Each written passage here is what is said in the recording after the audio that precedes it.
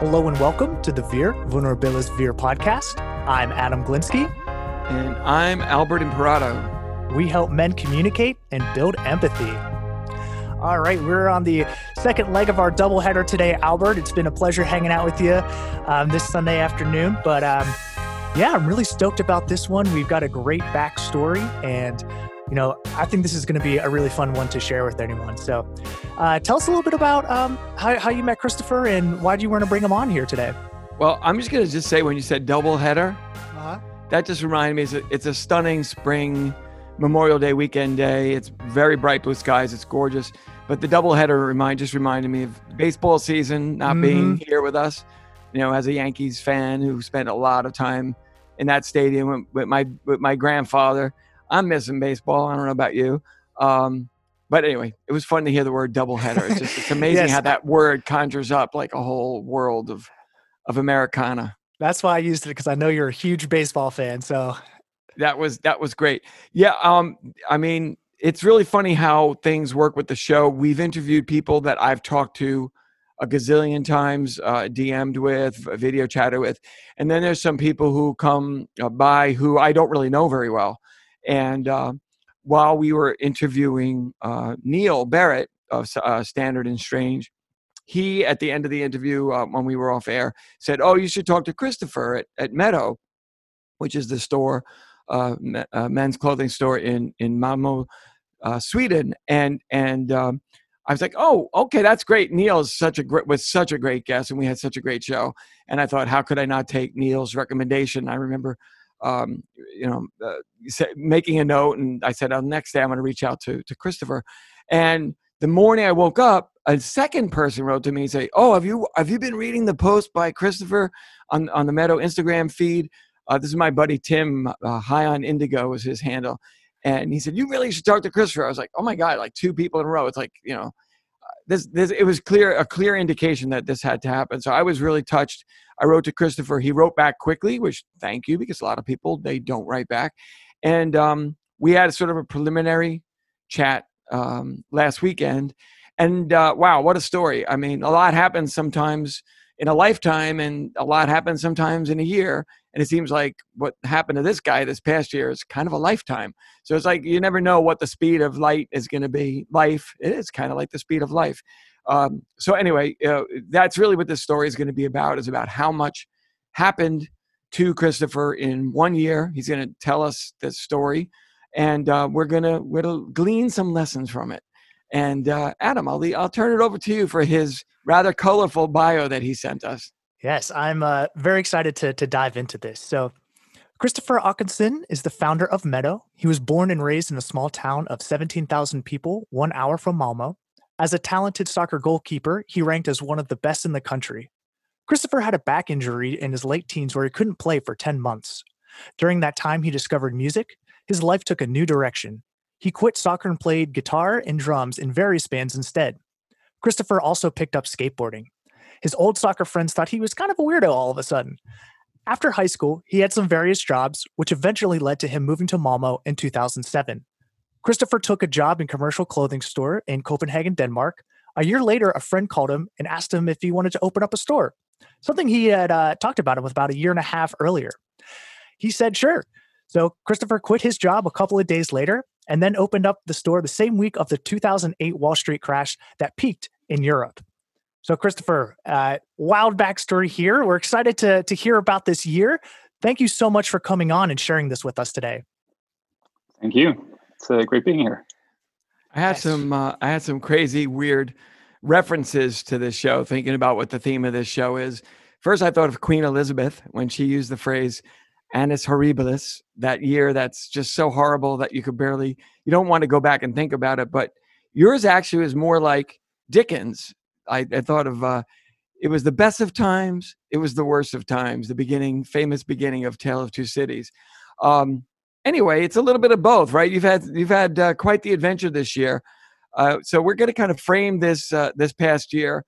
I asked you to send me a little timeline, just because when we talked last weekend, it was just, I was following along thinking I should really be taking notes, but I was outside just enjoying the sun and I didn't. So you sent me these notes, and the first thing that you said was on your timeline, like May 2019, that you said you decided to close down your store. So you had been open, what, 8 years maybe? Or no, longer. Yeah, we opened in 2008. So that would be 10 and a half years, right? Yeah. That's quite a while. We opened up kind of everything ties together pretty good here with the Wall Street, the financial crisis. That's when we started, and now we're in a different crisis around the globe. But yeah, in 2008 we started, and 10 and a half years later, I was kind of done, struggling, and just because it's not like glamour when you run a clothing store all the time. It's a lot of work, a lot of pressure, a lot of money coming in and out, sometimes mostly out, it seems. So I was just kind of fed up with the whole thing, and I kind of classic uninspired. Yeah, I was uninspired, and I was thinking just getting a 9-to-5 job and be more comfortable, have my 5-6 weeks of paid vacation as we do here in Sweden, or if it's more, I don't know. I've never had any. I kind of don't know. But yeah, so I decided to close down the store. And it was so good. I felt like this big weight that I didn't even know that I was carrying just dropped off my shoulders. And it was like the best feeling I've had for so many years. So, yeah. But then, I told a friend. I actually kind of just told one friend, and like 3 days later, he came back to me and said, like, "Man, I haven't been able to sleep because of what you said." And I didn't understand. Like, I was unbothered with it. I was just relieved. But now he had this burden of me closing the store. So he convinced me to carry on, and said, "Well, that's stupid. You should really not close down the store because you've been building this brand for 10 years, and that's not an easy thing to do. It's probably worth money, or to someone it's worth something. So you should look into that instead." So I was like, all right. So I'm not closing the store. Sure, why not? And I just told another friend that, I was about to close the store, but now I'm not allowed to close the store because he tells me. And 3 days later, he comes back to me, like this other guy, and says, "What was that?" We got to the friend tells you not to close the store. I was asking you if you had a business partner. So, I mean, in other words, you could make a decision to close the store. You didn't have to consult with a business partner. It was totally your decision to close the store. No, I back in, when was this? Like 2 years before this, I spoke with my original business partner that I started the store with, and he went along. That kind of inspired me as well to move along, because he got a really good job at this. Yeah. So not to interrupt, but did you have a business partner that you had to consult about closing the store, or were you just able to say, "I'm going to close the store"? And so that kind of drove me to that sounds pretty good. I think I'll have that as well. A good salary and working Monday to Friday, long paid vacations. Yeah. So, but I was alone at the time. Yeah. So your friend has basically said, "No, you cannot do this." Why did that friend have such authority with you? That's serious to impact your life so much that you said, "Okay, I'm not going to do it." How did that happen? I think sounded interesting to me as well. Like, would someone be interested in Meadow? Like, would someone want to invest in this, or would someone actually buy the whole thing? I didn't get it, because when you're so caught up in everything, just like paying bills and working every day, you kind of don't get this bird's eye view where you actually can see that you're doing something of worth, because you're just so caught up with bills and everyday struggle. So when he said that, it kind of just made sense also. And I'm pretty easygoing, so I just took his word for it. So at that point, then your new plan became to try to find an investor, basically to change the day-to-day profile of your company, maybe give you more resources, give you a little bit of change, etc. Exactly. Like equity has always been a struggle. It's that has been like since we started, we kind of just started like because of the financial crisis and also because we had no idea what we were doing. We were only like 23 and 24 years old when we opened. So we were just like naive kids, just, yeah, let's do this. And we just lost so much money. So we never had any money to work with. So we're just trying to make every month work kind of. And that was the tiring part in the end. So I needed like an investor just to like kind of just give me that strength, that energy to actually be able to do the things that I actually wanted to do. So I told my other friend about this idea the same day, more or less, and he was like, "Yeah, that sounds." He's a relaxed guy, and he's like, "Yeah, it sounds reasonable, cool. Let's do. Yeah, you should do that." And 3 days later, he comes back to me and proposes this specific company that I cannot mention just not yet. And I say, yeah, that sounds actually that is actually a pretty good idea. I know a few people. I met the CEO once, and actually he was the one telling me to move the store from like this off location to this A location where we are today. That was the only time I met him, but we were both kind of drunk, so I don't even know that if he remembers that. But I did remember just this one thing that he said that made me move to a commercial location, which kind of went against what I thought was cool. But I, screw it. He is the man, So that's So I contacted this company, but the two friends I had. And first the woman that I called first, she actually laughed at my idea because it was so unprepared. I called her 5 minutes after I got this idea from my friend. So she's like, "Well, if you're going to bring that to the CEO, that will probably fail pretty miserably because he's not in for like any like hippies or dreamers or anything. Like he wants boom, boom, boom because he's a businessman." And I was like, yeah, of course. I just got this idea 5 minutes ago, so I haven't prepared anything. And she was like, yeah, that's good. You should really work on that. And then she said, well, I will talk to this your other friend here and see if like what he says, because he works higher up in the company.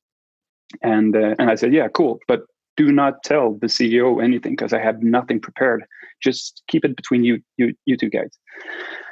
And that was that. And like 2 hours later, this other guy, he texted me and asked, like, can we have a FaceTime call tomorrow? And I'm sure, cool. He seems excited. And so we booked the day after, and he calls me up, and he's excited. I noticed that this sounds so cool. This is really interesting. Can you tell me what you thought? And I still hadn't any presentation, so I was like, it was the same 5-minute prepared presentation she got. And he was like, yeah. Anyways, I went into the CEO yesterday and told him, like, should we buy Meadow? So that was the first thing they did. And the CEO was like, sounds interesting. Yeah, let's have a meeting with him. So it wasn't much more difficult than that. And but the thing is, this was in May, and his vacation. Well, he's got a good company, so the whole summer went by because he was on vacation. So I was engaged at this time as well, but that relationship wasn't really good.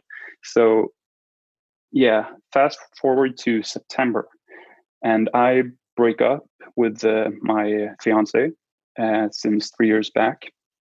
And 2 days after that, he calls me again, and he's like, yeah, should we have that meeting now? Like, as if he was waiting for me to break up with my fiance. Almost. But so like a week later, he we had this meeting, which I prepared like a massive presentation for, and then realized this is not me. So I just erased everything and just went up there and spoke to him for like 4 hours. And we hit it off. We were mostly talking about life and the business and how Meadow came along and his company started and how's it going, and music. He was a touring drummer in his youth, and I was not perhaps a touring musician, but I played a lot of gigs. So we really hit it off, and that's how it started. And So everything just looked so perfect. It's the end of the year, Christmas time. You're having, oh my God, my ship has come in. This is it, man. I'm jamming. And then, of course, the new year begins and some stuff happens. You actually when did you meet this other gal who enters the picture? I started following her on Instagram in November, and or in late October, I think. But we started talking by early November, like the 1st or 2nd, actually, and we really hit it off. She's a Canadian, but so like we just became really good friends, and we were texting like between, I don't know, somewhere between 20 and 200 texts a day, just like small. We were conversating the whole time from morning to evening, which was super nice. And I realized kind of quickly, like just after a couple of weeks, I told her like, you know, that you're kind of my new best friend, right? And she was the same way. Like, yeah, I feel the exact same way. And so that was cool. But did you talk to her? Did you talk to her at all about the fact that you had just broken off a 3-year engagement? Oh, you did. So that was something you were working through, talking to her about a little Absolutely. bit. And she was actually in a relationship when we started talking. Oh. But we were not talking romantically in any way or flirting or in any way. We were just talking about life, the business, because she's a buyer as well in the business. And we have like mutual friends all over the world, do the same things more or less, but we've never met each other. But so we were just talking about relationships, and she was like kind of giving me energy and said, well, you'll find someone, I promise you. There is love out there, and blah blah blah. And so that was cool. And I knew that I didn't want to date someone in Canada because, you know, the Atlantic Ocean is way too big. But anyways, so that just continued. She broke up with a boyfriend in December, I think, late December, without telling, because she didn't want to make it weird between us, as if I had anything to do with it. So, and Christmas Day also, I can just add this. The CEO calls me on Christmas Day and just runs some numbers with me and asks like, for why do you want this and this and this? And I just went through that, and he said, well, Merry Christmas, you got yourself a deal. So that was like, by the way, that's awesome. I've been in business 20 years, and I hope I get that Christmas call one day. That sounds really beautiful. Yeah, I was super happy. And this guy is such a and you got guy. this new friend on Instagram, so things are looking up. Yeah, everything is great, and we decide, like me and her, the Canadian. We decided to like meet up in Paris for 2 nights just to hang out, and we'll invite some mutual friends, and we all just hang out. So mid-January. By the way, this contract is not signed yet with this other company, the investor. So everything drags out because we're in different cities, but I'm good, you know, because I know we've got an understanding, and I know he's good for it, and I trust him, like, because he's a great guy. So I go to Paris to meet up with this girl, and also to Dubai, and we hang out for 2 nights, and we have a good time. I don't think too much about it. We're just like, we're just as good friends as I thought we were. Nothing romantic happened on those 2 little visits? No, not at all. Wow. Okay. So I go back to Malmo for like 18 hours before going to New York, which we decided to like, we'll meet up in New York for 2 nights as well. So when I get to Malmo again, I'm like, damn, what is this? What is this feeling I have? You know, so I just start missing her like crazy. Like I didn't understand why am I? Well, I could understand what was going on, but so I start getting nervous. Like maybe she doesn't want to see me again. What if she thinks I'm annoying or something? When you're trying to date someone and you just want to be a real good person, but you always think that you screwed up. Because I don't have that confidence.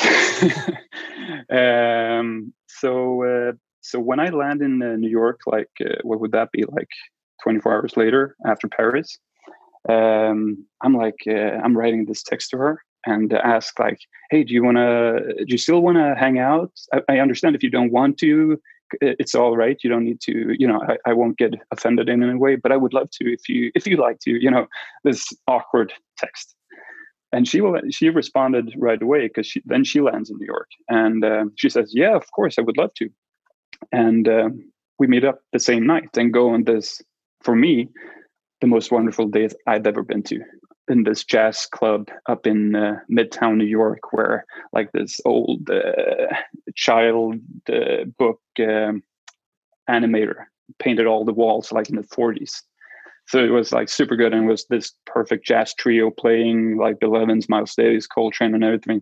And I'm just looking at her, and she has become the most beautiful person I've ever seen. Adam, this is where I would love you to lay in some like old classic vintage jazz, sensual, beautiful music to underline this story. It's feeling pretty damn good right now. Jazz club. Yeah, we'll see what I can pull off. Cool. So I'm having like the night of my life, and I'm like, so I gotta make this. I need to sort this out for myself, so I'm not going crazy here. So I asked her, and like, so what we're doing, are we dating now? And because I wanted to know, I don't want to like guess anything. And she says, well, I don't know, are we? And I'm like, cool, then this is a date. Because she didn't say no, so I thought, yeah. This is a date. And then I said, well, then I have another concern, and that's like the distance. And she was like, you don't need to think about that. I think if you really want something, you'll sort it out, and you'll find a solution. And she's talking about us, not like I should find a solution, but we will find a solution. And that week she spends like 3 or 4 extra days in New York, and we take into this hotel, and I have the best week of my life. And she says she has the same, like she feels the same way, and we decide to get married. I don't know. That doesn't set off any alarm bells for me. How about you, Adam? Yeah. Yeah, it's met on Instagram, had a little Paris, had a little New York. Let's get married. Yeah.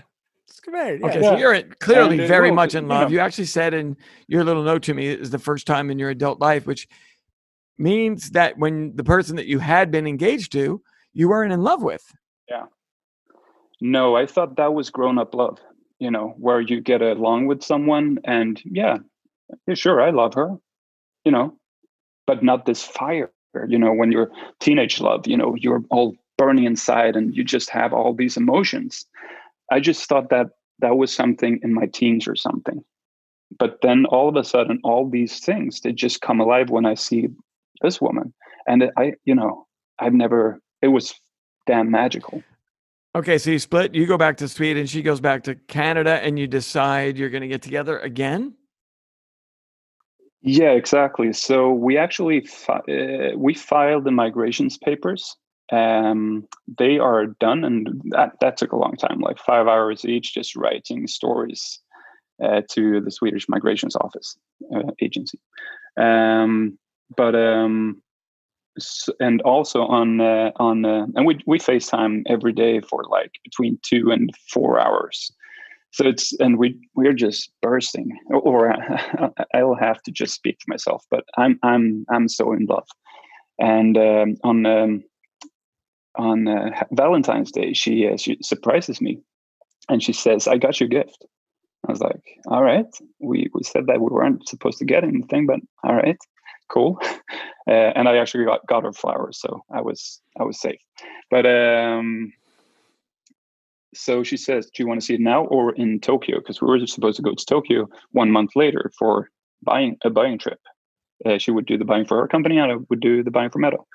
And she says, and I say, yeah, sure, I want to see it now. And I'm thrilled. And she says, all right, close your eyes. And I closed my eyes, and she says, all right, you can open them up. And she turns the phone to her arm, and she has my signature tattooed on her arm. Yeah. So she tricked me into saying, like, my dad, he what do you call it when you interpret handwritings, so you can see like what type of personality to see if she's a serial killer, right? I mean, like if you had her signature, you could determine. I'm just kidding. So yeah, so a handwriting analysis. Yeah, exactly.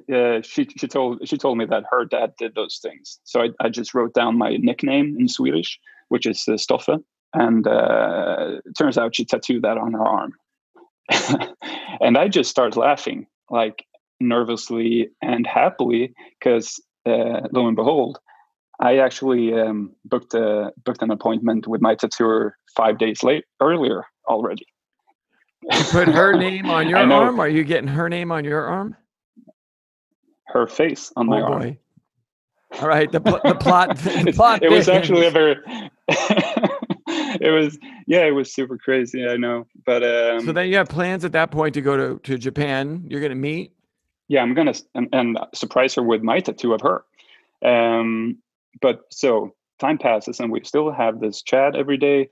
And COVID starts happening a little bit all over the world. We're in like early March, and people are talking about perhaps closing borders, perhaps putting people in quarantine, and all these things. But so one day before we were supposed, this is also something that adds to it all. She stops with her birth control pills because we are talking about trying to get kids in Japan, and also the wedding ceremony is paid for and booked in Canada. So my tickets, my parents, my sister, we all book flights to Canada for the wedding or the marriage. So yeah, it's intense. So one day before the trip to Tokyo, her trip gets canceled, and that's the first blow. But we're all right, it's like, all right, this sucks. I kind of went to Japan 90% because she was going, and 10% to do work and perhaps have kids. So you get to Japan. You can laugh. It's all right. She didn't come to Japan because they canceled the flight, right? It's not that it wasn't because exactly. She was saying. So you get there, you're in Japan, and then what happens? Yeah, and I have a good time. I do my buyings and stuff like that, and I meet some other friends, and it's all good. And then when I'm in Japan, COVID really hits Europe, like Scandinavia, Spain, Great Britain, everything. So Denmark closes its borders while I'm in Japan, and like shit is starting to get real. So I fly back 8 days later, and is greeted by the Danish army at the airport, because that's the nearest international airport to Malmö. It's only 25 minutes away. So that is weird. And a few days later, and the investment deal is still not signed. So I started getting really nervous about this. What if they pull out? Because I can understand why you would not invest in a store when the whole world is collapsing. It might not seem like a good idea. And the problem is also the migrations papers that we sent in for her are based on that they will come in with financial support. So I can hire her. I can bump up my pay to a normal pay, so I can support us both, if that would be the case. So I start, I don't tell her this, but I'm super nervous and I'm stressed out about this. I'm like, oh no, please do not pull out. And the CEO has told me before that you should not email me because I get so many emails. I never reply to them. You should call me or text me. But at this point, I'm like, yeah, I think I'll just email him because I don't want to stress him out. He's got 40 stores around the world that he's now handling. So I feel like, no, I'm not going to chase him. I'll just write him a friendly email and like, hey, so how are things going? So I'm done with all the things I was supposed to do before we sign. Yeah, why don't you give me a call? Whenever you see this. And I'm nervous, I'm super nervous. I am super stressed that everything will just collapse. And that goes from like being on top of the world with like, finally the company will, just grow just like I wanted to. I met the love of my life. I'm super in love, to now, all right, the world is collapsing. And a few days after that, my trip to Canada gets canceled because flights gets canceled now. And her trip to Sweden gets canceled. And Paris Fashion Week in June gets canceled. New York gets canceled. And we're like, oh shit, what? But she comforts me and says like, you don't need to worry about me. All I want to do is like, I just want to be with you, and that's why I'm living right now. And there is nothing that will change that. I will wait for you like for a year if I need to. I don't care. I've been waiting all my life to be with you. And I feel the same way. So I tell her the same thing. And then I noticed something changes like the next 7 days. The mood is not that, the glow in her eyes kind of just disappeared. And I know, but I also know like we're in a stressful situation, with COVID, like with the whole world. We don't know when to see each other, and it kind of sucks. You can't make any plans, and all the plans that we did make are just demolished. So that's kind of painful. But I see this glow just disappears in her eyes when I talk to her. But I'm like, fine. I just try to handle this deal with the CEO, so that is in place at least, And a week later, I still haven't received any news or any message or anything from the CEO of the investors. So, and she calls me, and I know that day that something is way off, and the day before, something is not sitting right at all. So she calls me up and say, "Hey, how are you doing?" Well, I actually say, "Hey, how are you doing?" Because she calls me, and she says, "Yeah, I'm all right. How are you?" And I'm like, "No, you let me know now what is okay." No. You tell me, how are you doing? No, stop it. You need to tell me what is okay, because I know what's coming. And she starts,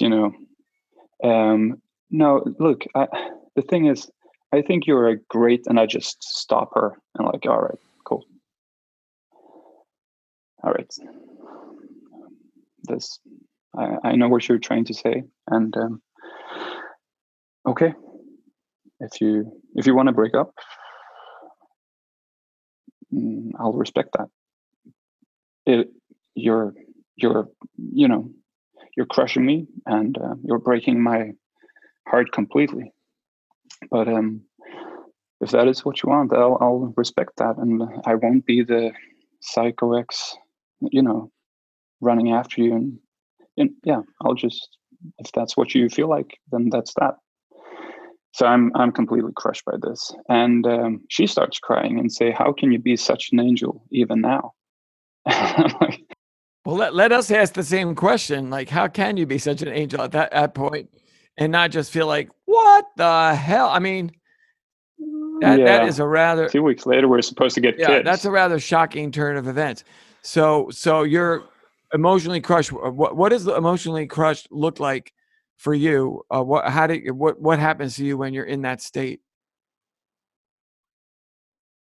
Well, I with her on the phone, I'm more in shock, I think. So I don't really say much. I'm like, I just try to like say what I do say is like, well, I know things have been tough for me because of everything that we planned just disappeared, and we cannot do anything about it. But for me myself, I know that when I would meet you again, everything would come back. And that's when she says, how can you be such an angel? And she starts crying, and I'm like, well, all right, that's about it. And I tell her, like, well, I don't know, but I was not looking for a new friend anymore. So I don't, we're not gonna work out like this. But I'll respect it, and if you don't want to be with me, sure. So that's kind of the conversation, more or less, and it ends there, because I don't have anything to say. What can you say if the person that you want to like get married and spend the rest of your life with just realizes that she doesn't love you? Did you think, hey, this is really just someone getting massive cold feet because COVID and now everything is uncertainty, and or did you just think, wow, this person really did not know who she was and led me down a really dark path, making me believe in her? I mean, she got your tattoo on her arm. Like, what is she gonna do? Add like Saint Christopher and like have a religious conversion and say that's what she always meant with Christopher on her arm? Yeah, no, and it says Stoffe. It's my Swedish nickname, so it wouldn't work with Saint Christopher either. So is this at the point where you begin to share this on your Instagram feed? Yeah. Well, a while later, I just and still I haven't heard from, so I'm completely crushed by that for a week. I cannot eat, I cannot sleep. And I'm constantly thinking of her, and I'm still thinking of her today, every day, but not with pain. Now I remember, I remember the days, and it was the best time of my life to this point. And I appreciate that she gave me, she gave that to me. And so I'm thankful for that part. But yeah, so I kind of, I introvert, and you kind of look at every part of your entire life and what you're doing and why you're doing it, and out of therapeutic reasons, I just start opening up my entire private life on Meadow's Instagram, and start telling my story, because I need to do that. I cannot keep this inside, because I'm in so much pain. I didn't see any future anymore at all. So I just started to write about my life and what I do, and I skipped the products. The pictures on Instagram are still there, so you can, if you just want to look at the jeans or the shirts, you can still see them. You don't need to read the story. But what happened was that people actually really connected with this, and they start writing me, and they are thankful for, because I didn't write it in a kind of in a sad way, but always kind of try to look at it in a good way, almost objectively, like try to have some objective distance, or was it more seeing the bright side of what happened? Yeah, I was always, by the end of every Instagram post, I was trying to but life goes on, we all face our challenges, and I guess this is my biggest challenge right now, and but I'll get through it eventually, and people are starting, they are writing me. I have usually we had 2 people a week writing and DM us, and they're just asking for measurements or something. But now I have between 10 and 50 people every day just writing their stories and trying to cheer me up and being supportive of Meadow. And it gave me so much more energy, and something to look forward to.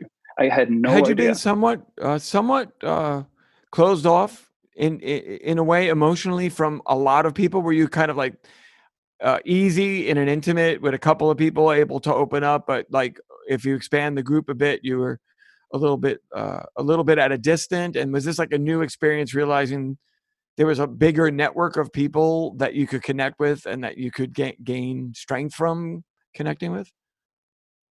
Yeah, I've mostly kept most people on an arm length distance. There are very few people that actually got real close to me. But she did that. She opened me up completely. And that's also a thing I'm very thankful for, that I experienced this, because she opened me up emotionally, to the point where I tattooed her face, and I'm planning to get kids. I'm getting married, I'm just engaging myself completely emotionally. And I just felt so good, but then also I burned more than ever, and I was in more pain than ever. So she gave me both, the best time of my life and the worst time of my life. Wow, that's a powerful lesson right there, that sometimes we learn something very powerful about ourselves through an experience and a person that we could have never imagined being the manner of the lesson that we were going to get. That's, I don't know. I suspect Adam might have something to say right at this moment. Yeah.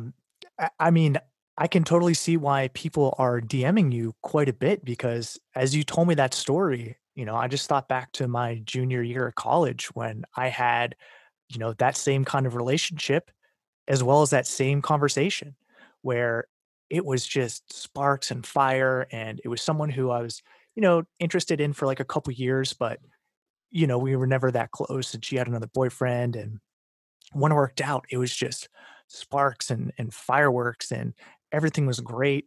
I wrote her a song on guitar telling her like, the first time that I love you, is like, I kind of like did like a performance for it. And then she went away for like a long weekend with some friends, I was like, cool. She came back and boom, I noticed it right there. And she sat me down and was like, hey, we've had a great relationship, but it's not, it's not what I want anymore. And you just, if you really love someone, if and I totally feel exactly how you say, is like, if you really love someone, you just have to respect that. And I was just like, okay, I mean, if you don't love me, I can't change the way you feel, so I have to accept this. And she's like, I can't believe you're taking it like this, like you're like, you're not really that kind of guy. And I'm like, yeah, I know, but that's how much I really care, and I really understand that, if it's not going to work, it's not going to work. And my question for you is that it took me a really, really long time to get over that. I think that was the most painful and crushing breakup that I've ever had in my life. And it took years, honestly, for me to really get over that. And I know this is really fresh for you. And, I just see that phase you're in. And I was just like, I know that so well. And like, I can remember this conversation. I know you had it on the phone, but on this couch that I had in this apartment, it's like, that's like the one big thing that I remember. And, you know, one thing I didn't do was really open up and talk to people about it. That was college Adam. I was turning um 21. Actually, I just turned 21. So I was like, I'm like, okay, I gotta party and drink this off or something, or, find something else, hit that rebound real quick. And I just felt so unfulfilled. So when you were talking with people, I mean, was that giving you a fulfillment, or are you still just kind of like in that period of shock where you're just like, what is going on? Because I mean, I had that for such a long time, and it's nice knowing that other people have had that, kind of happen to them, because it's like, wow, like I know, what you're feeling, and I know what you felt because I've been there before. So, talking about it is definitely a different way that I did not experience. I feel like I took it really unhealthily. I closed in. I didn't talk or do anything. Actually, it happened over like the winter break, and I actually was like, "Hey, mom, I need to come home." And I went home and I just closed myself in for a while.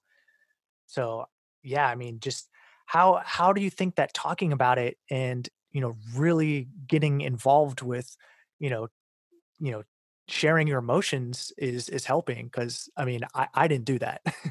No, exactly. I think that's kind of the like, or it's been at least for a long time, the male way of handling emotions.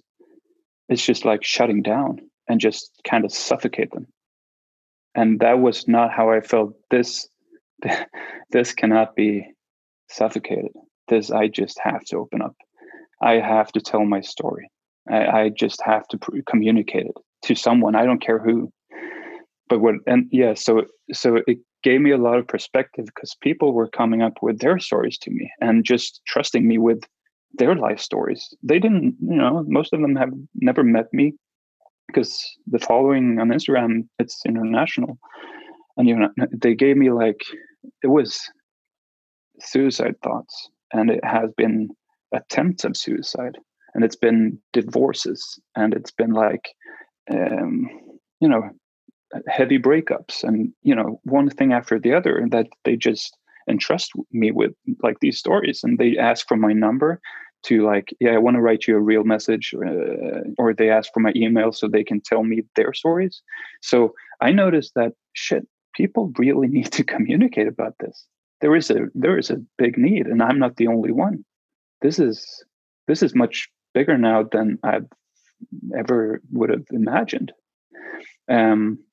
So for me, it was people telling their stories about their heavy breakups, but also how their life has continued. And some of them had met the real love of their lives, the one who actually also loved them back, mm-hmm. and wanted to be with them.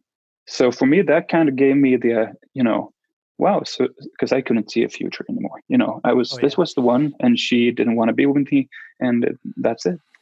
I've been waiting 36 years for this, and that it just went to, yeah. I just want to say, I mean, it dovetails so perfectly into why Adam and I have been doing the podcast. Just the incredible realization that even without an agenda, just the act of communicating, we are enriched by giving and receiving in this way. Telling our stories helps us, and listening to the stories of others helps us. It emphasizes our commonality. It connects us. It makes us realize we are not alone in the world, that we are all sort of on parallel journeys, sort of beside each other. So it's a great, it's powerful to hear you say that this helped you in such a way, with people. It's transformed also your attitude about your own business. I just want to read something you wrote to me in the timeline you sent me. You said that this is, basically this whole experience has made you reconsider what you're really doing at Meadow. You said that I realize I want Meadow to be about humanity, friendship, and life, not products. They are not important during these times. And then you say you decided to start a new web store. So your life has really quite bloomed and blossomed amidst this incredible cauldron of things that went on between your personal stuff as well as the COVID stuff. So you're seeming pretty strong and very determined at the moment. And just tell us what's up next, do you think, in the coming days?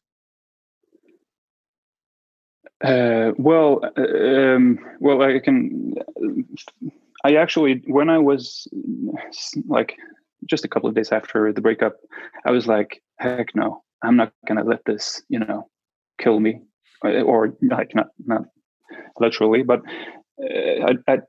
and the whole COVID situation, no, I'm not, I don't like it one bit. And so I told my colleague that I only work with another guy, Sarush. You also see him a lot on our Instagram. I told him, listen to me now. I want you on board in this. Whatever I'm going to say, you'll agree with it. All right. And he was like, all right, cool. He's getting a bit nervous because he also knows that I'm about to lose it. I'm not in a good place. So I tell him, when I do my buying next time, whenever that is, whenever they start opening up the world, if it's for fall or next spring, and people ask me how hard I was hit by the spring and summer of 2020, I will be able to tell them that this was the best spring and summer I've ever had at Meadow. And that is what we're going to do. No matter what, we're gonna break some damn records now. Okay. And he was like, yeah, I'm on board. And he was super excited. And that was a really good thing, because then we've been working super hard. I'm working from 8 in the morning till 11 in the evening every day, more or less. But it's super fun, and yeah, things are happening. But by this time, I still haven't received any news from this investor. They were still silent. And a week later, he calls me up, and he says, "Hey, Chris, how are you doing?" And like kind of positive. So I'm like, "Oh, that sounds good." I'm optimistic again, and it's like, "Yeah, just so a lot of things has changed the last 3 weeks, as you noticed." And I'm like, "Yeah, you can tell me that again." But I just wanted to let you know that we're still on board, and we think this is more relevant than ever. And I'm like, "Oh, thank God, some good news finally." And yeah, so but this is still not signed yet. But we're still busy with dealing with the whole situation, of course. But it's I trust them, and it's all good. Wow. Yeah. Really happy to hear that, because that's, I mean, I don't know if you saw me, but like part of your story, I was just off to the side, and this happens to me a lot, where I'm just like, my eyes are wide open, and I'm just like, holy cow, I'm just so taken by this story. Yeah. But one thing I want to ask you is about when you decided to really make it more about the clothes. Because I know I had a moment where on my Instagram I was like, okay, I have this feed, I have this following, I love it, but there's more I can do, and I think there's more importance than just clothes and lifestyle to give to the community. And it's such, the denim community and the all that rugged wear community is just so awesome. There's so many great people involved in it. But what was like your kind of turning point when you said, "Hey, I need to give back more, and I need to express more." And do you now feel a responsibility to it? Like, I have to do this because. Um, yeah, the turning point came pretty quick after the breakup. But that was just because I got this immense response to it, and people were starting to share, right away. And of course, then I felt there were, this is natural. This is what I'm supposed to do. Like, the store will be there, the clothing will be there, the pictures of the clothes will be there. So why not, like, instead of like a product description in the caption? I mean, who reads those mostly, anyways? You look at the clothes, and if you like the clothes, nice. Then you can go on the site and you can read more about the clothes. But I felt like, yeah, this is bigger, and I just realized, like, we don't have that many followers compared to a lot of other people, but we have around like 23,000, 22 or 23, and it's still a lot of people that you can reach by just trying to give them some positivity, especially during the COVID, when people are in lockdown. They're in their houses, they're in their apartments, they cannot see their friends or family. People are struggling, and people just want some optimism. So I just, by writing what I'm going through, but trying to see it on the bright side, and that kind of resonated with a lot of people, because everyone is going through a tough time right now. Not only me, it's like different levels. Some are having a much tougher time than I have. I've had friends, yeah, well, now they're my friends, telling me that, oh yeah, my uncle died, took his own life during this thing, and I'm dealing with that now, and I'm now in lockdown, things like that. And that gives me some perspective as well. Like, all right, I'm not going to complain about the situation.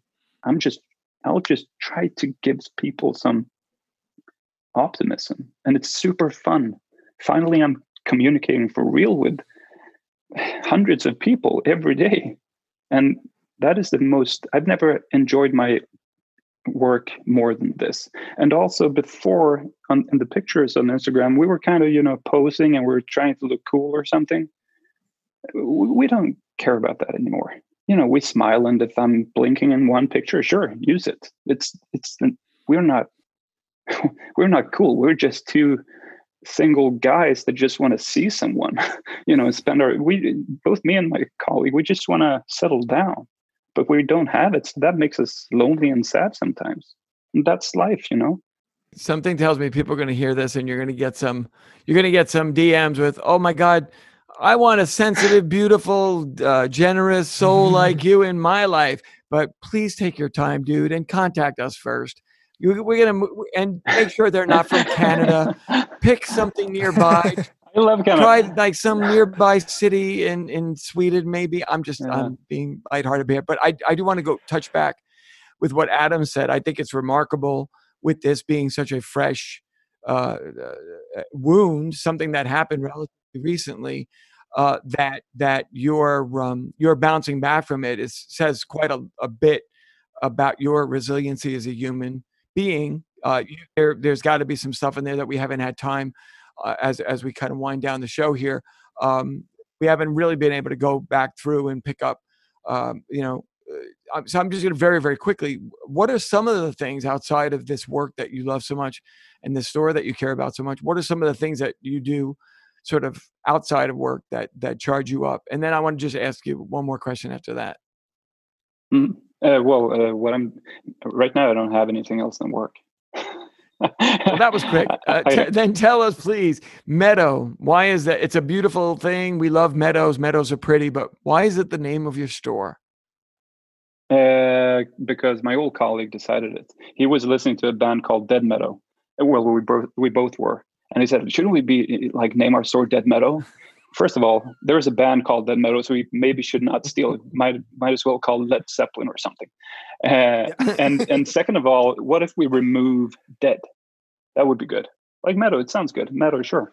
And this was the most difficult thing to handle starting the store. It's like the buying and getting a location and everything, and the bank loan, that worked pretty quickly. But the name, that was the difficult part. Well, we know the name part because I remember talking to Adam, and the first thing he came back with when I said, "What is this podcast going to be called?" He said, "I came up with Veer," and I was like, "What did you just say?" So we asked our previous guests to take the podcast name challenge. We don't want to put you on the spot, but can you actually say the name of the podcast? Do you want to give it a try? I rather not. My Latin is not good. Dear vulnerabilities, dear. You nailed it. Everyone's nailing it. Like I had to read it. I picked up my phone. Well, I just want to say, dude, that a lot of guys wrote to me through DM and just they had questions. They had just expressing their support. You got a lot of admirers out there. Neil from Standard and Strange in particular sent me some questions that got folded into this interview. I can't wait till this COVID thing breaks. I have some of my best friends in Sweden and I'm missing them. And it's really a great and exciting thing to think that I can come meet you in person next time. Adam, any closing thoughts? Yeah. Again, I just want this COVID thing to be over with, man. But as someone who's been in your shoes and then 6 years later found the person I wanted to marry, what Albert said about taking your time is, I couldn't spell it out any better because I don't think I went through a serious relationship for quite some time, and everything just seemed comparing. So what you're doing right now, really exploring yourself and really exploring your emotions and sharing it, I think is the healthiest thing possible for you. And I hope you continue with that because that inspires me to keep doing what I'm doing.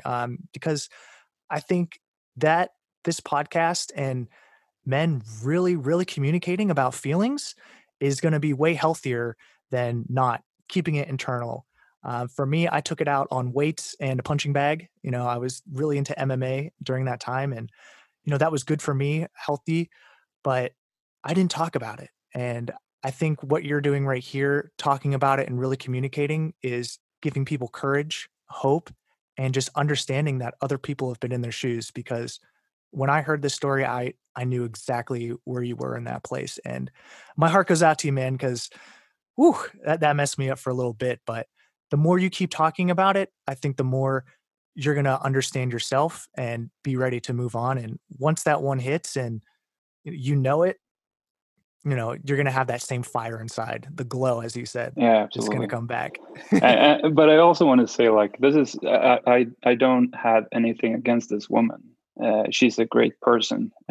Just so it doesn't sound like throwing her under the bus, because she was actually kind of brave, realizing that she didn't love me, and also, canceling the whole thing, which could be a problem for a lot of people. They just like, Mhm. go on with it unsatisfied and unhappy. So, and I'm also very thankful that I got to experience both the high and the low, because that changed me, fundamentally. So that's very cool. Yeah, and I really hope that you get the phone call a couple years down the line explaining why. Because I got that phone call from a friend passing it on. They were in a bar drinking, and they called me and kind of talked it out, and I did get some closure. I hope you get some of that too. But Yeah. man, my heart goes out to you, man. And I just want to say, just keep on communicating, keep on talking about it, because the world needs this. Your future children need to know about this. And, all the generations that you influence because of this are going to be better off. So Absolutely. I truly, truly appreciate you talking about it. Yeah. Well, thank you. Thank you for having me as well. It's great. We should do it again. Yes, absolutely. I mean, man, I love these podcasts. I mean, these are some of the funnest times to how to spend an afternoon or an evening. So I thank you so much for coming on. I know. I told a friend that we were talking to two people today, and they're like, "Why on this gorgeous day in May are you going to want to sit inside, talking to people and doing this thing?" And I was like, "You have no idea how much fun and how beautiful it is to do this." So, Adam, you're always a pleasure to do this with. I just love you more and more. And Christopher, just a incredible experience. I loved hearing the story. Now that I've heard it twice, I could probably tell the story myself. And we're looking forward to talking more, communicating with you, keeping in touch, and you'll come on Absolutely. the show down the road for sure.